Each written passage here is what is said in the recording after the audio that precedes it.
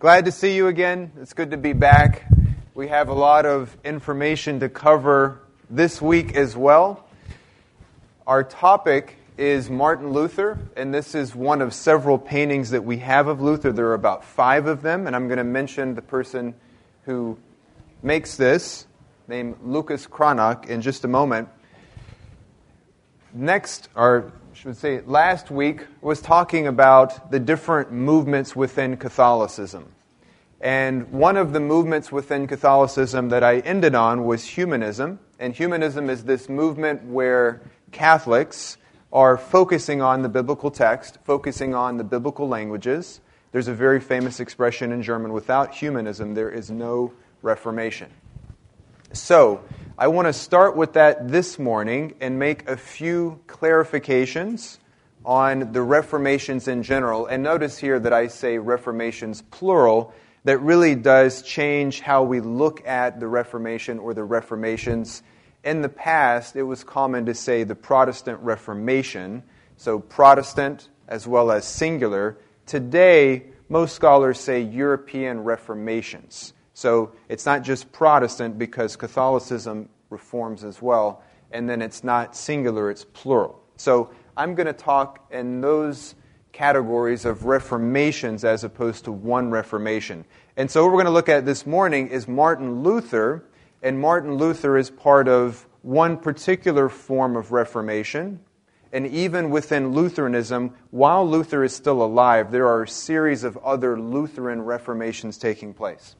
So, for points of clarity, the first one is that as much as we look to Martin Luther as the originator of brand new ideas, as someone who is innovative, who basically just flies out from heaven with the truth, I want to challenge that assumption.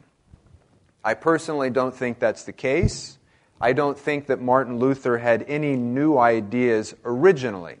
I think that, as I'll mention a little later, he was able to move forward with ideas that others had had for hundreds of years in a very special way.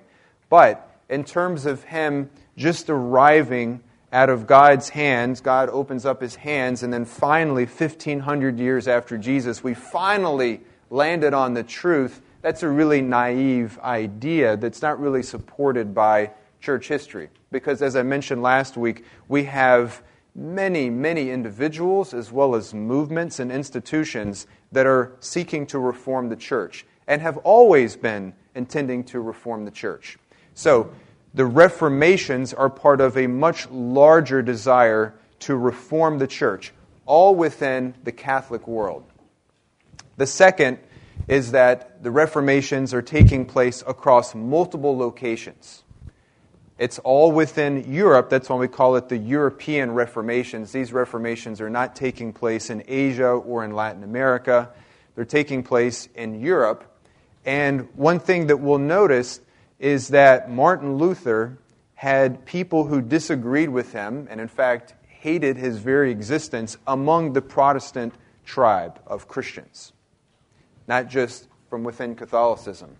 And the last point under that is there's no such thing as the Protestant church like there is the Catholic Church. So the Catholic Church is the largest tradition within Christianity today, and it has been since the very beginning. There are lots of different orders within Catholicism, parishes and so forth, but there's one Catholic Church, but notice that does not have parity in the Protestant world. There is no such thing as a Protestant church. There are simply Protestant churches because we Protestants have never agreed with each other. Here's a quotation. I'm not going to read all of this, but the point is to draw out point number 2, that we Protestants do not get along. We have never gotten along from the very beginning. And immediately after Luther if he did post the 95 Theses in 1517 on the church, immediately he has other groups that we now classify as Protestants. At that time, they had other names, and I'm not going to go into all of the names, but here's just a few of those: Anabaptists, Spiritualists, Zwinglians, so forth. All of these are Protestant movements, but They are movements that draw some inspiration from Luther, but they have their own ideas, they have their own agendas, and they disagree vigorously with Luther. And so I'm going to read the bottom part of this quotation. Here began the unending line of would-be reformers of the Reformation who have ever since confronted the original and later versions of Protestantism with their own allegedly truer interpretation of Holy Scripture. And last week I had one slide with the cat coming out of the bag, and that's what we experienced around 500 years ago for the first time that people have access to the Bible and begin reading the Bible, and they come to very different types of conclusions. And in fact, there's a very famous expression, goes back more than 1,500 years ago. There was a monk in France, and this is what he says: as many readers of Scripture as there are, that's how many interpretations of Scripture there are. That was 1,500 years ago. He nailed it. That's 1,000 years before the Reformation. We see that to be working itself out, which is why last week I mentioned within the Protestant churches we have 50,000 denominations. Because another person comes along and says, I have a clearer understanding of how to read the Bible. I can read the Bible better than you can. The Spirit speaks to me more so than He speaks to you. And an example of that, which we won't go into too much detail, but it's in 1529. It's called the Marburg Colloquy. It takes place in Germany. Martin Luther never leaves Germany once the Reformation begins because he would be killed. So he stays within Germany. He is always under the protection of a lord. That's the only way he could have his life guaranteed. But he goes to this colloquy, and it's a who's who of very famous European reformers. And the most famous besides Luther is going to be Ulrich Zwingli, who comes from Switzerland. And they meet, and there are several others as well. And the goal is for them to unite, because they all come to the conclusion, we disagree with a lot of things that we see traditionally, and we agree on some very important ideas and theological positions, but we disagree also on many other things. And so there was a prince who wanted to bring together all of these reformers, and he said, if we can unite together, then we have a better chance of surviving. They come together, and over 4 days, October 1 to 4th in 1529, and infamously it ends because Martin Luther and Ulrich Zwingli disagree on how to understand the Lord's Supper. And Luther, who has a potty mouth, he is a deeply flawed human being, as we all are. He was very prone to anger. He would curse out people. He would write books cursing out people in the very title. So this was pretty common in the 1500s. But Luther was extremely aggressive. He was a very aggressive, opinionated person. And overbearing, very black and white type of thinker in some ways. And so he called Zwingli a heretic. And Zwingli, of course, did the same thing to him. And it was all, for the most part, over how to understand the Lord's Supper. And so, just very briefly, want to make mention, before they have this encounter in 1529, there was a series of books that Zwingli had written against Luther, and Luther had written against Zwingli about how to understand the Lord's Supper. This is what these guys do. So, 1525, Luther publishes, Zwingli on True and False Religion, and of course he says Luther's view is stupid.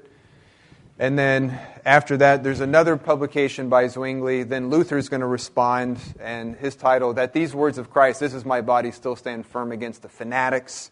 And by the fanatics, he's talking about Zwingli. And then they have another one, more exchanges and so forth. But throughout their lives, Luther and Zwingli despise each other.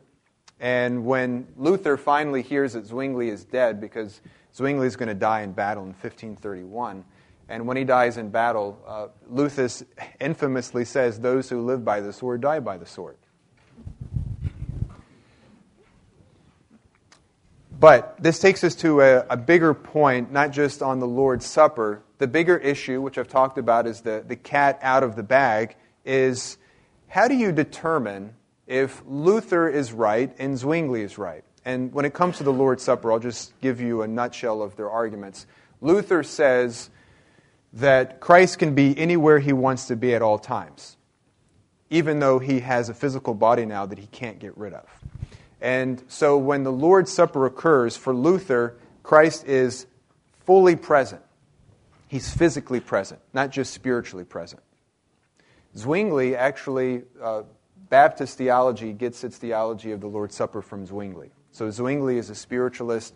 He says that Christ is not physically present. Christ can't be physically present. He's in heaven. How can he come down on earth? And Luther says, this is stupid. With ridiculous reasoning. He can do whatever he wants to do. He's God. And so that's the real difference between these two when it comes to that topic. For Luther, Christ is physically present at the Lord's Supper. For Zwingli, Christ is only spiritually present. It's simply a memorial.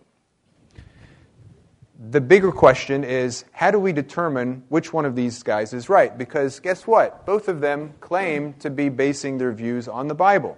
And guess what as well? They have lots of biblical passages. Anyone can do that. The easiest thing in the world to do is to find a biblical passage to support anything you want to do or believe. It's very simple to do so. So, this is the bigger issue there, and I'm going to start reading toward half the way down. We see here the fundamental difficulty that the Reformation faced. The absence of any authoritative interpreter of Scripture that could give rulings on contested matters of biblical interpretation. So do you understand that? The absence of any authoritative interpreter of Scripture. We have this really clearly within Catholicism.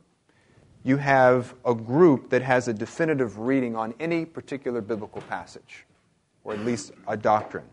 When it comes to the Protestant realm, we simply do not have this ability.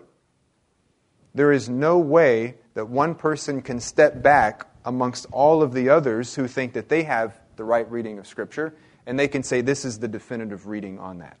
All you have are individuals and then bodies that say our reading is better than your reading. Well, why? Well, it just seems that way to us.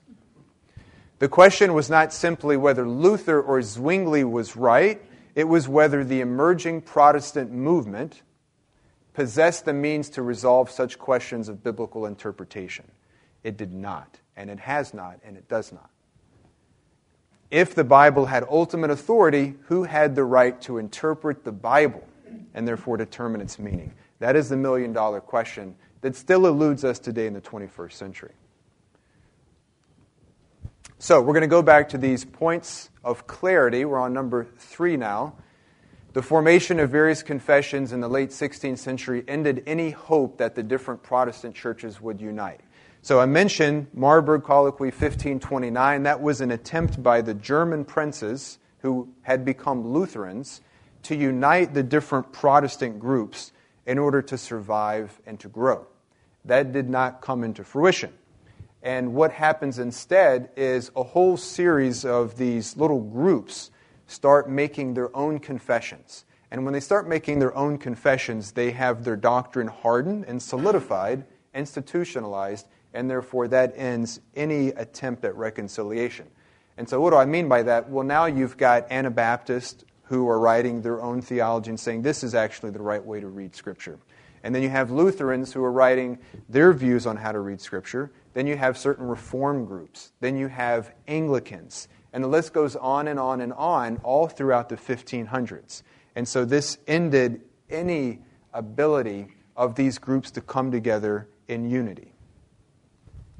The fourth, we traditionally have privileged theologians when it comes to the Reformation. However, there were many, many other key players. There's painters, there's printers, artists, political leaders. All of these were just as important, if not more important, than the actual theologians, the monks who became professors, those types. No, these others were extremely important. I started with a picture of Martin Luther. That was from Lucas Cranach. Lucas Cranach moved to Wittenberg, which is where Luther lived. And they were very good friends. I was privileged to go just a few weeks ago to Lucas Cranach's house and to see, there's a lot of his work there, and you get to see how his life was like in the early 1500s. But these types of paintings, woodcuts, engravings changed everything. It wasn't just Luther's ideas. And this is why I was mentioning at the beginning, I don't think Luther had any original ideas in the beginning. The difference is, the reason why his kernel popped is because he had Lucas Cranach, because he had a series of printers, because there were others, German princesses, who supported his ideas, they publicized them, and they went into the wider world. Continuing on, just a couple more. Number 5 here. So, why did Luther's kernel pop? Why did the Reformation become associated with Luther and not with Jan Hus 100 years in the Czech Republic? Not why 200 years with John Wycliffe in England? Why not? And you could go down this list. It's for hundreds of years, all throughout Europe. Why is it that we associate the Reformation with Luther and his time period and not others? I think there are several reasons, but I'm just going to give 4. So one is these Protestant groups that emerged, they capitalize much more on laypersons than the movements before. And so it's the movement, it's going to happen through these lay people as opposed to these religious leaders. The second is these reformations associated with Luther and others tap into the burgeoning publishing enterprise. I mentioned last week, every book that exists, including all of the Bibles, are written by hand. That's the only way that you can make a copy of any book until the mid-1400s. So just 2 generations before Luther. There's no way that you're going to have a widespread revolution in that regard without this publishing enterprise that's going to come into existence during Luther's time. The third is that these new reformers are aligning with nationalist sentiments, changing times. So Germany is coming into existence as its own nation. England is coming into its existence as its own nation. Lots of changes taking place socially and politically.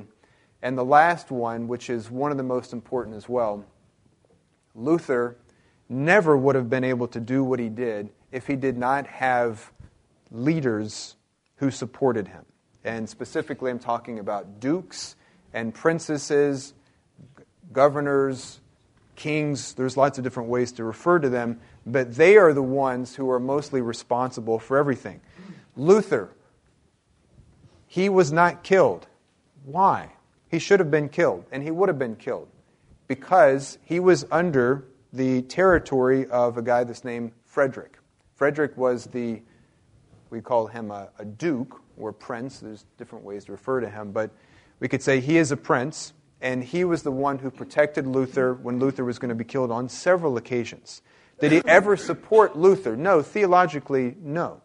He lived and died a Catholic. He had a relic collection of 19,000 relics. He loved Luther for one reason, because he opened a university in Wittenberg in 1502. Luther comes along, and now he is famous. And guess what? When you have a famous professor, you have students coming from all over the world. What do students bring? Money. And so all of this is happening in Wittenberg. It becomes the most famous university in Europe. It's the one where all the rising stars are teaching. And so Frederick protects Luther, not because of theological reasons, but because of financial reasons. He brings support. He brings all kinds of enterprise into Wittenberg. Therefore, he's going to protect him at all costs. He does. And that's the reason why we're here this morning, is really because of Frederick and his desire to make sure that the university is in good hands, that there are good professors, that there are students who are coming in. 6, theological, ecclesial infighting. And this is going to put really evangelism on a standstill for hundreds of years.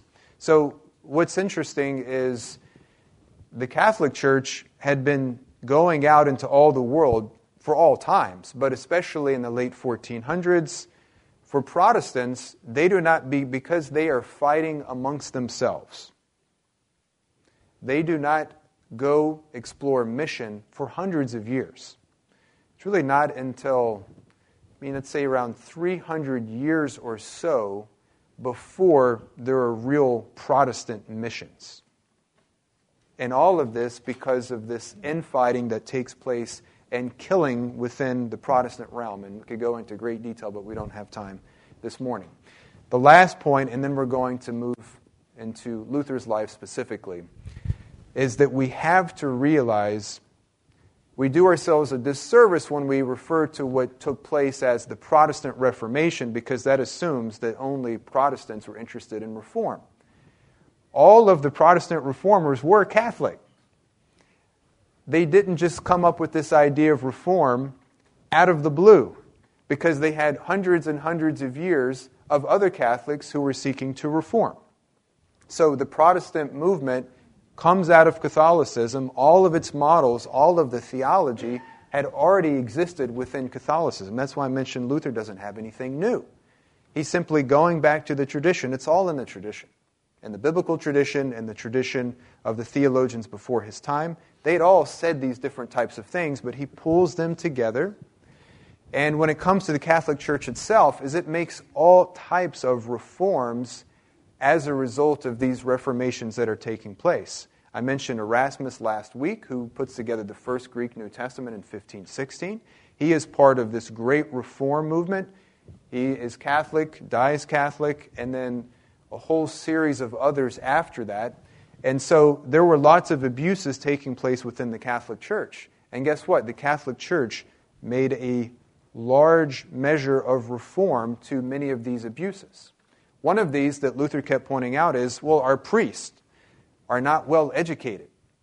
And what do you know, after this, a very famous council takes place while Luther is still alive, and this council seeks to make some of these reforms. This is within the Catholic Church. And they create seminaries. So I teach at a seminary. It's as a result of these reforms within the Catholic movement that I have a job. Seminaries are created because we need to train priests and so forth better. And then the last thing here is we like to really emphasize the differences between Protestants and Catholics, and there are lots of differences. But the essentials have never changed, ever. Never. Ever. So what are these essentials? The Trinity, Nicene Creed, the humanity and the divinity of Jesus. Luther talks about this, says, I have no issues whatsoever with Rome. I agree 100% with them on these foundational issues. And so what I want us to think about this morning is, as much as we emphasize the differences, to recognize we have much more in common with the Catholic Church than we have differences with them. And specifically, we get that from the Reformers themselves, who were all Catholic and would have remained Catholic if it wasn't for some other situations that would have occurred. So, those are just some points of clarification. Maybe they'll be helpful in the next few weeks. I showed this image last week of Europe before the Reformations, and these different colors represent different things, but here is what it looks like after these Reformations is now, whereas we had one body, one Catholic Church, everyone was Catholic. Now we have these different colors representing the different strands of these Reformations. So we have Lutheran strands, and even then, there is no such thing as Lutheran. There are Lutherans. There's no such thing as a Reformed Christian. There are Reformed Christians, because there are so many differences and so forth. I'm going to pause for a moment. I've given you a lot of information, a lot of things to think about. As was mentioned this morning, I'm going to send this to Matt, and it will be available to anyone who wants to look over it, because I know I've covered a lot in a very short amount of time. We're now about halfway through our morning talk, and so I want to switch from the Reformations in general to look at Martin Luther in particular. I know several of you have watched a movie on Luther, a documentary, and that's all very helpful, and I will, because of that, just give some different overviews of Luther's life. But I want to start with his humanity. As I mentioned, he was a deeply flawed human being, as we all are deeply flawed. I could list a whole series of his weaknesses and his vices, which he himself talks about just as much as anyone. but he had constant issues with anger. He was a very angry person. His friends talk about that. When he got married, everyone was very excited because they thought, well, at least if he's married, his wife is going to calm him down. It didn't take. He was just as angry married as he was not being married. He was one who was, probably because of his anger, very quick to point out people's faults. He's very judgmental. He had a really bad mouth. He was a cursing theologian, loved to curse. He loved to drink. A lot of people think he drank way too much. He would have his students come over every night, and he would have the equivalent 8, 9, 10 glasses of beer for dinner. So that wasn't that uncommon in Germany at the time, but he drank a lot. His favorite beer was his wife, so he married a nun, and she was the one who brewed the beer. And everywhere he would go throughout Germany, he always had to make sure he had a bunch of her beer because he didn't like the way the beer tasted in the other villages. So he drank a lot. He was very generous with his money to a fault. He would give everything he had. He had a very good salary. By the time he died, he was making 400 ducats a year, which is a very, very handsome salary. But he had a very large place. People are always coming in. They never had enough money.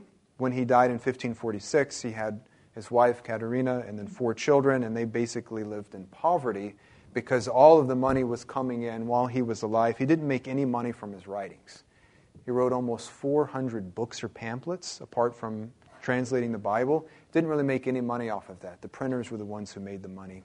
So, very bad-tempered, very angry person, but a very loving, generous person. He was resentful. He would have an argument with you, and that could be the end of the relationship. He was very quick to call out people publicly. The list goes on and on and on, but I'll just stop with that. In the midst of all of those things, of course, God is always at work. God uses whatever you give him. He doesn't care. So, we think of Luther as this perfect model of a man. He was a deeply flawed man, very human, had some very intriguing ideas, and later in life he becomes very hateful, writes very hateful things specifically toward Jews, which we might have time to talk about tonight, a little later this morning. But exactly a week ago, July 2nd, but 500 years before, 1505, Luther has his famous encounter with this lightning storm. So he had just started law school, and he had traveled back home because he wasn't really sure if this is what his calling was in life.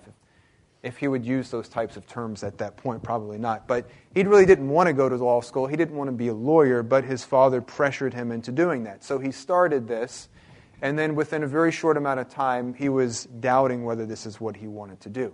So he goes back home, he takes a leave from school, he has some conversations with his parents. His father was a very mean person and did not like his decision to leave law school, and so he was going to go back and continue back in law school.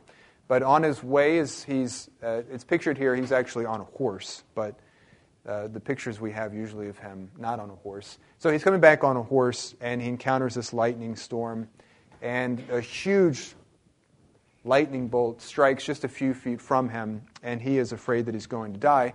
And so he prays, not to Mary, prays to Mary's mother, who is Anne. Her name is Anna. So Anna and Caiaphas are the parents of Mary, and this is very common within the medieval tradition, is to invoke saints. And there's a lot of reasons why that's the case we don't have time to get into. But he invokes St. Anne, and he says, St. Anne, because she is the patron of monks. That's the reason why he calls for her. And he says, I'm going to become a monk, because he's afraid for his life, and he thinks the only thing that can guarantee my own existence outside of living here on earth is to become a monk. And I should step back for a second. You have the average Christians, which are us. We're 90 to 95% of the population. We live basically according to the Ten Commandments. That's the idea in the medieval world. So we know kind of the basic things. We're not supposed to kill people or commit adultery or do things like that. But you have the super Christians who are the monks and the nuns. So they live apart from society. Their job is to pray for us sinners. And basically, they are interceding for us to God for the community. And so he is going to do this and be one of these super Christians. They get to live by things like the Beatitudes, the Sermon on the Mount. So they have a bigger capacity for religion than the regular people like us. That's the idea. So Luther is going to become one of these super Christians because that's the only way to really guarantee eternal life in his head. So this is 1505. He does that. And then everything is going to change after that. There's a lot of information. There's a lot of dates. I'm not expecting you to have that memorized. I mentioned there would be a quiz later this morning, but it'll be from last week's material, not this week's material. So don't worry about this. You'll have a slide, but I just want to real quickly go through some different parts of Luther's life. That's 1505 when that happens. It's July. He had started law school in January. And here's one of the things that I'm always fascinated with. So he has this encounter, and within 2 weeks, notice it happens July 2nd, July 17th, he enters the monastery. And when you enter a monastery, your whole world ends. You go, and you'll knock on the door, and you'll say, I want to become a monk. And they already have a tradition. They basically come to you and say, we don't want you, go away. And it begins this whole interaction. It's like going to a market in the Middle East and you're bargaining. And it's going back and forth, back and forth. You have to stay there at night by yourself. And then eventually, after a few days, perhaps they'll let you in, but only as a novice. And they're just trying to figure out, do you have what it takes to be a monk? You have to get rid of all of your possessions. And so Luther does that. He goes from having all the things that he would normally have within 2 weeks. He sells or gives away everything that he owns, including his prized lute. He was, apart from theology, his favorite subject was music. It always had been music. And he, as a monk, would have to, actually as a student, he would have to sing for his food. You have to sing for your supper. So that was common, wasn't just a tradition. This is what they literally did. So he loved music. He had to give away his lute. All of his books he had to give away or sell. All of his clothes, everything he had. So when he goes and becomes a monk, he literally has no possessions. And for the rest of his life, the expectation is that he will own nothing. Not one thing. That's right, nothing. No jewelry, no books, nothing. That is the tradition. And he throws a party the night before he becomes a monk. And he says this, which I absolutely love. You see me today, but never again. Boy, was he wrong. But he was fully convinced this was it. This was the last time, and it literally is the case. He would probably never see his friends again. He would probably never see his parents again. Of course, his parents aren't at this party because his decision to become a monk jeopardizes his relationship, basically ends his relationship with his father. They're going to later have some reconciliation after Luther leaves being a monk, but their relationship is done. He'll never see his friends again, never see his family again. He'll never own anything again. His life is over. And he's just going to retreat into this monastery, and no one will ever remember that he ever existed. And yet, within a few years, not at this one, but another monastery, within a few years, so this happens in 1505, I should say, well, 20 years later, I mean, a lot of time has passed, 20 years later, he's now living in a monastery again, but guess what? He's living in a monastery with his wife, and he owns it. It was given by Frederick. I mentioned Frederick, his Lord Protector, was very happy when Luther decided to marry because it was just another way of guaranteeing that he was going to be here and not be anywhere else. So, because Luther's theology had ended all of the monks and nuns living in convents and monasteries, at least around the area of Wittenberg, it was given to him as a wedding present. So imagine that. You have a celibate monk is going to marry a celibate nun, and when they do so, their wedding present is an entire monastery. So I visited this monastery and walked around. It's beautiful. It's hundreds of rooms, and this is their present. It's a very surreal experience, but that's Luther there. So Luther, when he becomes a monk, he becomes the best darn monk that had ever existed. So he was a fastidious person. He was meticulous. He suffered deeply from depression throughout his life, and especially later toward his life as he got older, he suffered from depression pretty regularly. And he would go into his room, he would crash, he would just stay in there for several days on end. He couldn't get out of bed. He would not be able to eat. He would have difficulties interacting with others, staying focused. These are the types of things that he suffered through with depression. On top of that, he was always fearful that God was going to take him out, and he was fearful that he never had enough in life, that he could never please God enough. And so he would regularly make confessions. His father confessor was Johann von Staupitz, and Luther would come to Staupitz and say, I'm repenting of this. And Staupitz eventually got to the point where he said, listen, stop coming. These are ridiculous sins. If you're going to sin, if you're going to repent something, go sin, make a big sin. Like, go kill somebody and come back. Because I'm tired of listening to these little things. And so Luther was always just coming with these types of things. And this really impacted Luther's own theology. And so there's different quotes. You can find all kinds of quotes attributed to Luther. Probably he said most of them. He was just an outrageous figure who said things that are just ridiculous. But he would talk about sin boldly. And this is what he would say to people in his churches when he would preach and teach is, he took this from Staupitz. If you're going to sin, make it the biggest deadgum sin you've ever had. And then when you come back, you'll have real repentance. But don't give me any of these pansy sins that you keep coming back with me about. So his father confessor Staupitz notices that he's a very smart person. So Luther is a very smart person. And he pushes him to become a professor. Now remember, in addition to, I've already mentioned two, when you become a monk, lifelong celibacy, lifelong poverty, and the third component, lifelong obedience to your spiritual father. You have to do whatever your spiritual father tells you to do. And so his spiritual father, Staupitz, tells him that he is going to become a professor. And so that's what Luther has to do. Luther says, it's going to kill me. I hate this stuff. I don't want to do this. Well, it doesn't matter.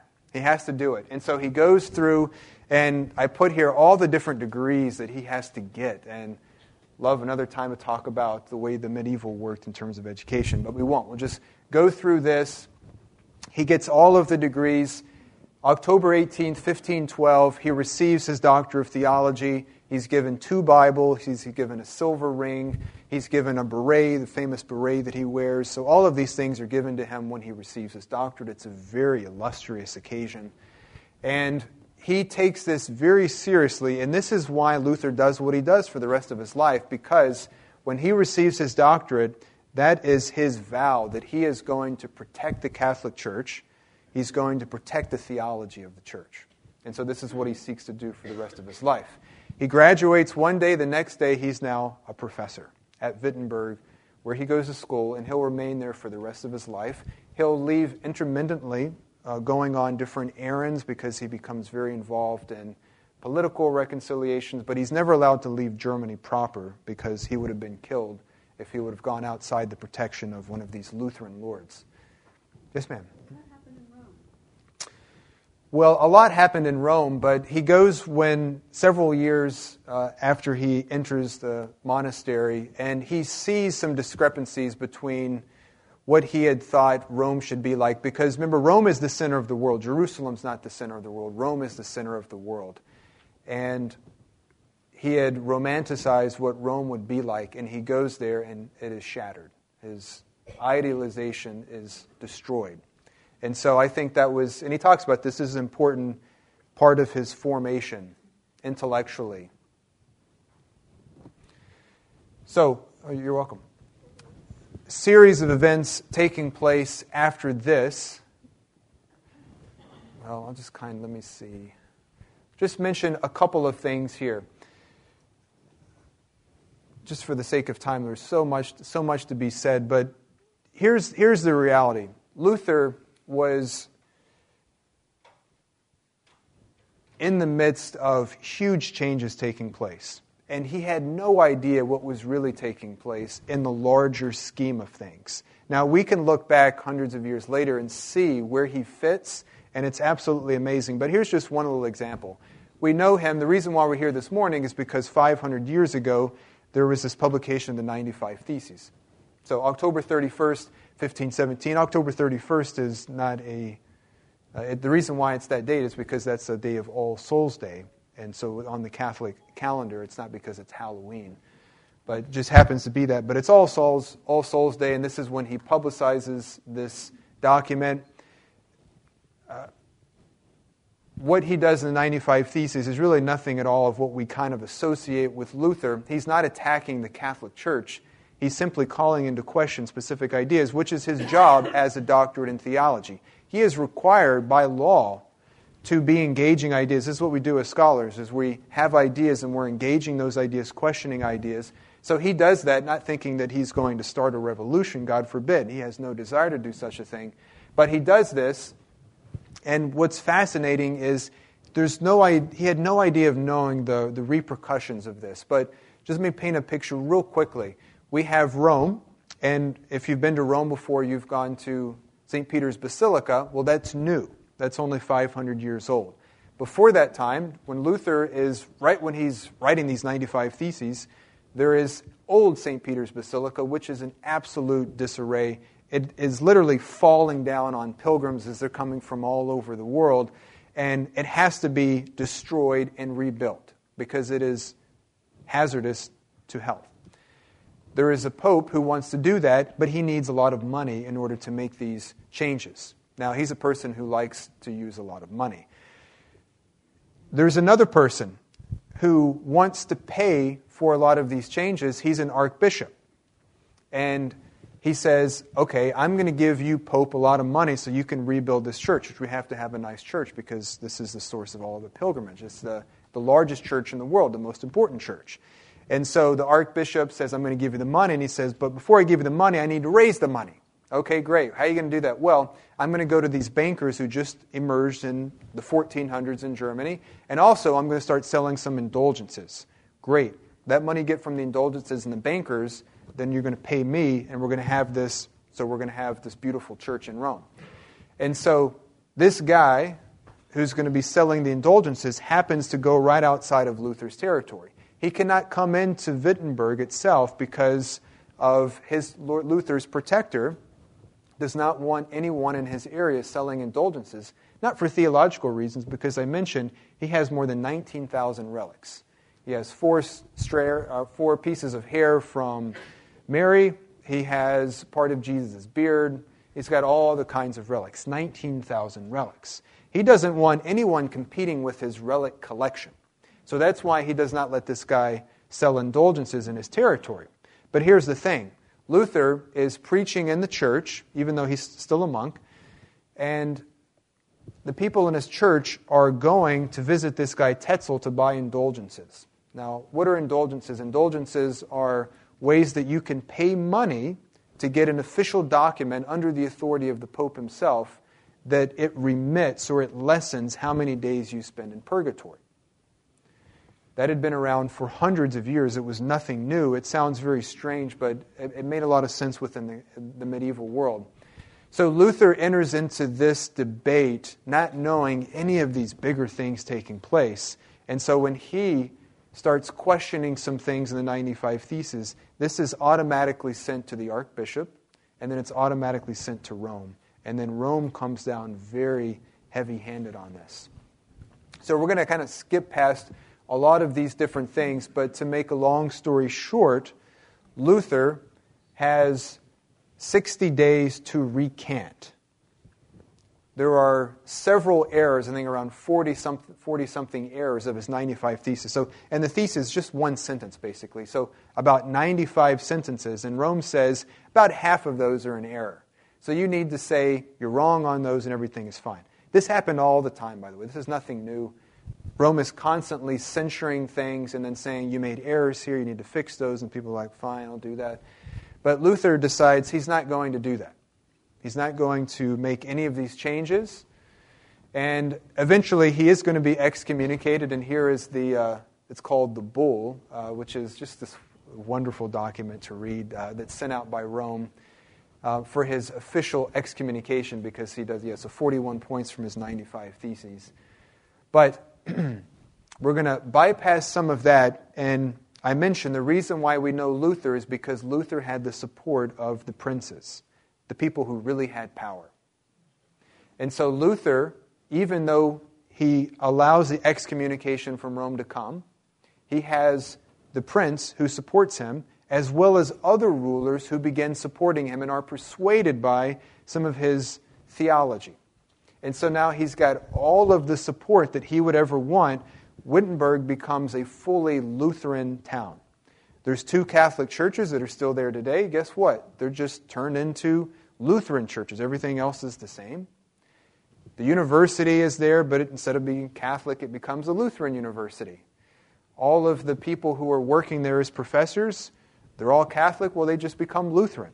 And so over the course of a few short years, the whole city reforms itself to become Lutheran, even though it was Catholic. So Luther is now free to do whatever he wants to do. And this is where the new ideas start seeping in a little bit more, is because he has full protection, he has nothing to fear, he's making a very good living. His life is great. 1520, he does something that's going to greatly impact what we do as Protestants. He writes several books, some of the most influential books, especially these last 2, The Babylonian Captivity of the Church and The Freedom of a Christian. The Babylonian Captivity of the Church, he decides that instead of 7 sacraments, there should be 2. Baptism and the Lord's Supper, which is why Protestants today have 2 sacraments. They, in fact, usually don't call them sacraments, they call them ordinances or something along those lines. So if you like having 2 instead of 7, you can thank Luther. So he was not the first person to initiate this, but he said it, and then the Lutherans began instituting this, and all other Protestants since then have been doing this. But it's all because he decided in October, you know what, we're just going to get rid of those 7 and I'm going to have 2 now. So many more things that I could mention, but just for the sake of time, we don't. He has a book burning of all of these excommunication letters, which is just fantastic. And he goes out, and I only realized this when I visited Wittenberg, but when you go there, there's the old city of Wittenberg, but where he actually had the burning was the place where lepers, because lepers still existed at that time in Germany, where lepers had to have all of their belongings burnt before they left. And so there's just like this added significance of that area that he chooses to burn these books. So this is the end of his time within officially the Catholic Church. He's going to have a series of councils that he's going to attend. He's going to begin translating the Bible into German. He was not the first person to do that. It had been done almost a century before, but his translation became the definitive German translation, which still influences German Bibles today, very much in the same way the King James Bible had become the definitive English translation, not because it was the first one. There had been English Bibles for several hundred years, probably 400 years before the King James comes around. But his Bible becomes the standard. He begins working with lay people. He's writing commentaries. He's writing pamphlets and essays in Latin as well as in German. This stuff is immediately going out to the people, and the people begin having transformations. He talks with people about all topics, about marriage, about raising children, not just about theology. He preaches regularly. He teaches regularly. So you can imagine this whole town where he lives in Wittenberg is undergoing a complete transformation in a way that it had never experienced before. He's becoming more and more famous. He is pressured into getting married. This was one of the things that Lutherans were most adamant about. It wasn't just about some theological pie-in-the-sky idea. No, something very practical as people should get married. That was the thinking of these Protestant reformers. Men and women are supposed to be married, they're supposed to have children, they're supposed to raise families. And the idea of clerical celibacy went against this. Gets married in 1525, I mentioned to Katharina von Bora. who was a former nun. After Luther's time, there's going to be constant debate, and even when Luther is still alive, there are questions on what does it mean to really be a Lutheran. And so there are different schools of thought that emerge on what a true Lutheran is. Because as I mentioned, there's never one person who agrees with another person. When it comes to specific leaders, these idea people, you'll see in the next few weeks, like John Calvin or Ulrich Zwingli, these men had a lot of areas of agreement, but many areas of disagreement with Luther and all of these others. So the Lutheran tradition is going to develop, and just want to put this word protestatio. So protestish, where we have the word Protestant, it comes from a specific time period in 1529 when these German princes are disagreeing with what the Edict of Worms is. And the Edict of Worms is when the Catholic Church, not just the Catholic Church, but really the politics of the day, demanded that Luther be captured and that he be arrested and all of his work burned. So there was a group of Lutheran princes who disagreed with this, and this was the protestation. So this is why we are called Protestants.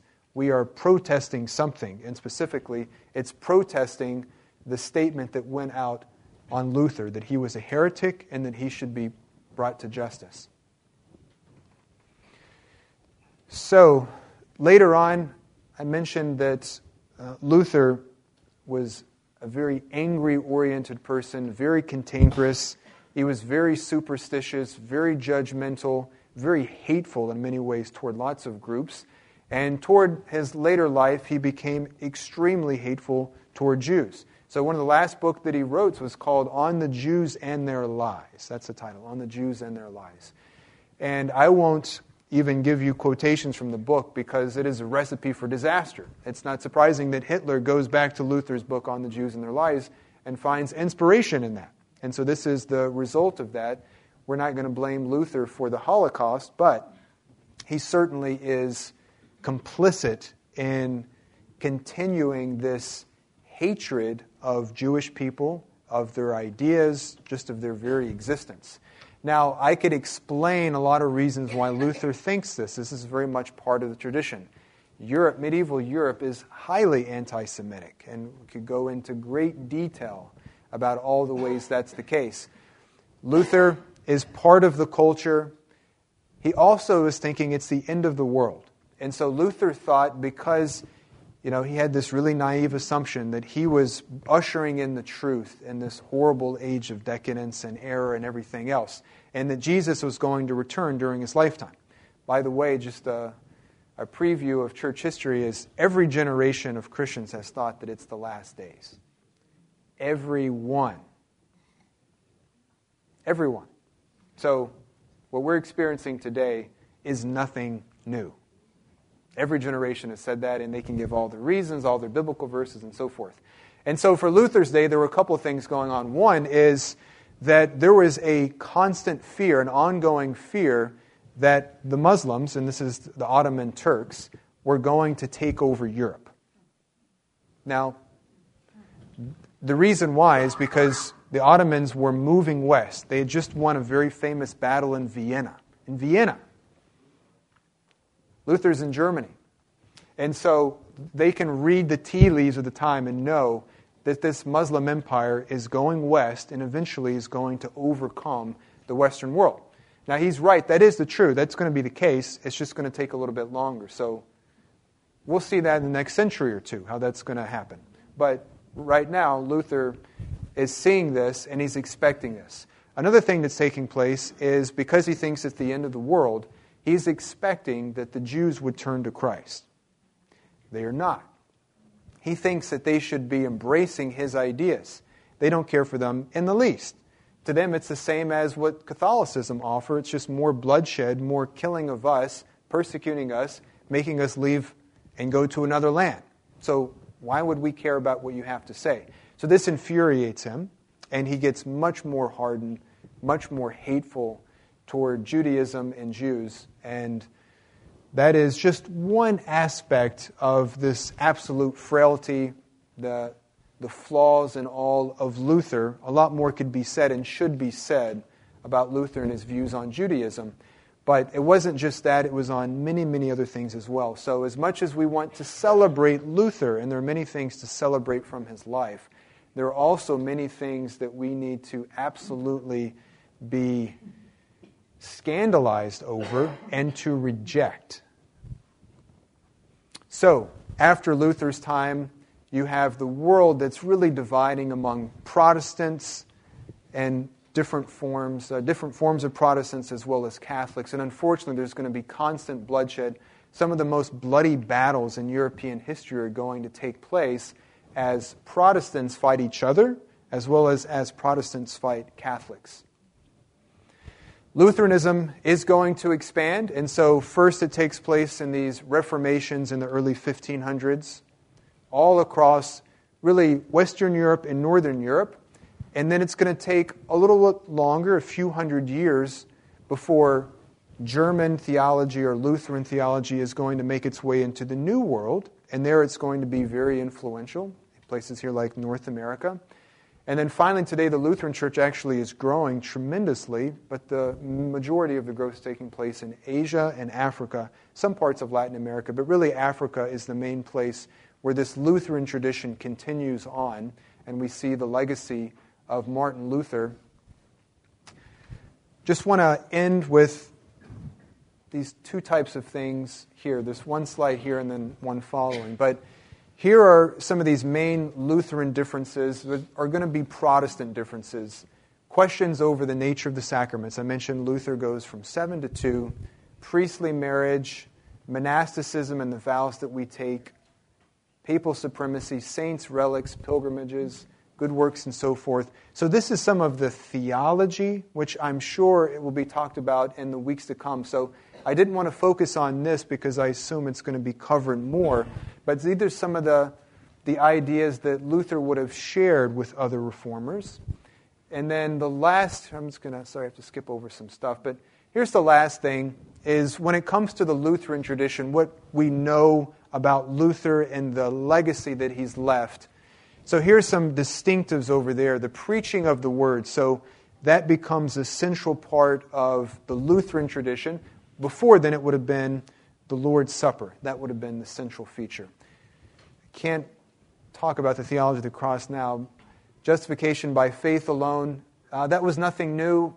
Christians have been teaching that for hundreds of years, but that becomes something yoked to Luther's theology. Law versus gospel, and some of the other things that I mentioned, but the confessions are over there on the right. But here's the thing, we'll just kind of end with Luther, is his ideas, even though we associate so many wonderful things, he was the first new man, he was the first modern man, all of these types of things, those are really idealistic ideas. He was a fallen man, he was a human, he was deeply flawed in many ways. He shares all of the features of humanity. He has moments of brilliance, moments of great generosity, of loveliness. He was very caring and protective of those who were close to him. At the same time, he was very resentful, very hateful toward other groups that disagreed with him or that he disagreed with. In terms of his theology, the reason why it became so powerful is because he had the full protection of the state. If he did not have the protection of the state, of the political leaders, then we would not be here as we are today, at least not in the same way. So he has all of the protection of those who have authority, the authority to go to war, the authority to make laws. All of them supported him, and that strengthened his theology. He also had the support of friends. He had a whole community that's going to be transformed, and this will be helpful to think about in the weeks to come, because Zwingli is going to experience the same thing. He's just going to be in a different town. He's going to be in Zurich. Calvin is going to have a similar thing. He's going to be in Geneva. But all of them are using the same playbook. They have all of the political authority. All of these people are supporting them. And they're able to make these changes in a way that never had been happening like this before, because no one had all of the support. So anyway, I'm going to end there. There's many, many things I would love to say about Luther, but I'll stop. Thanks for your patience. And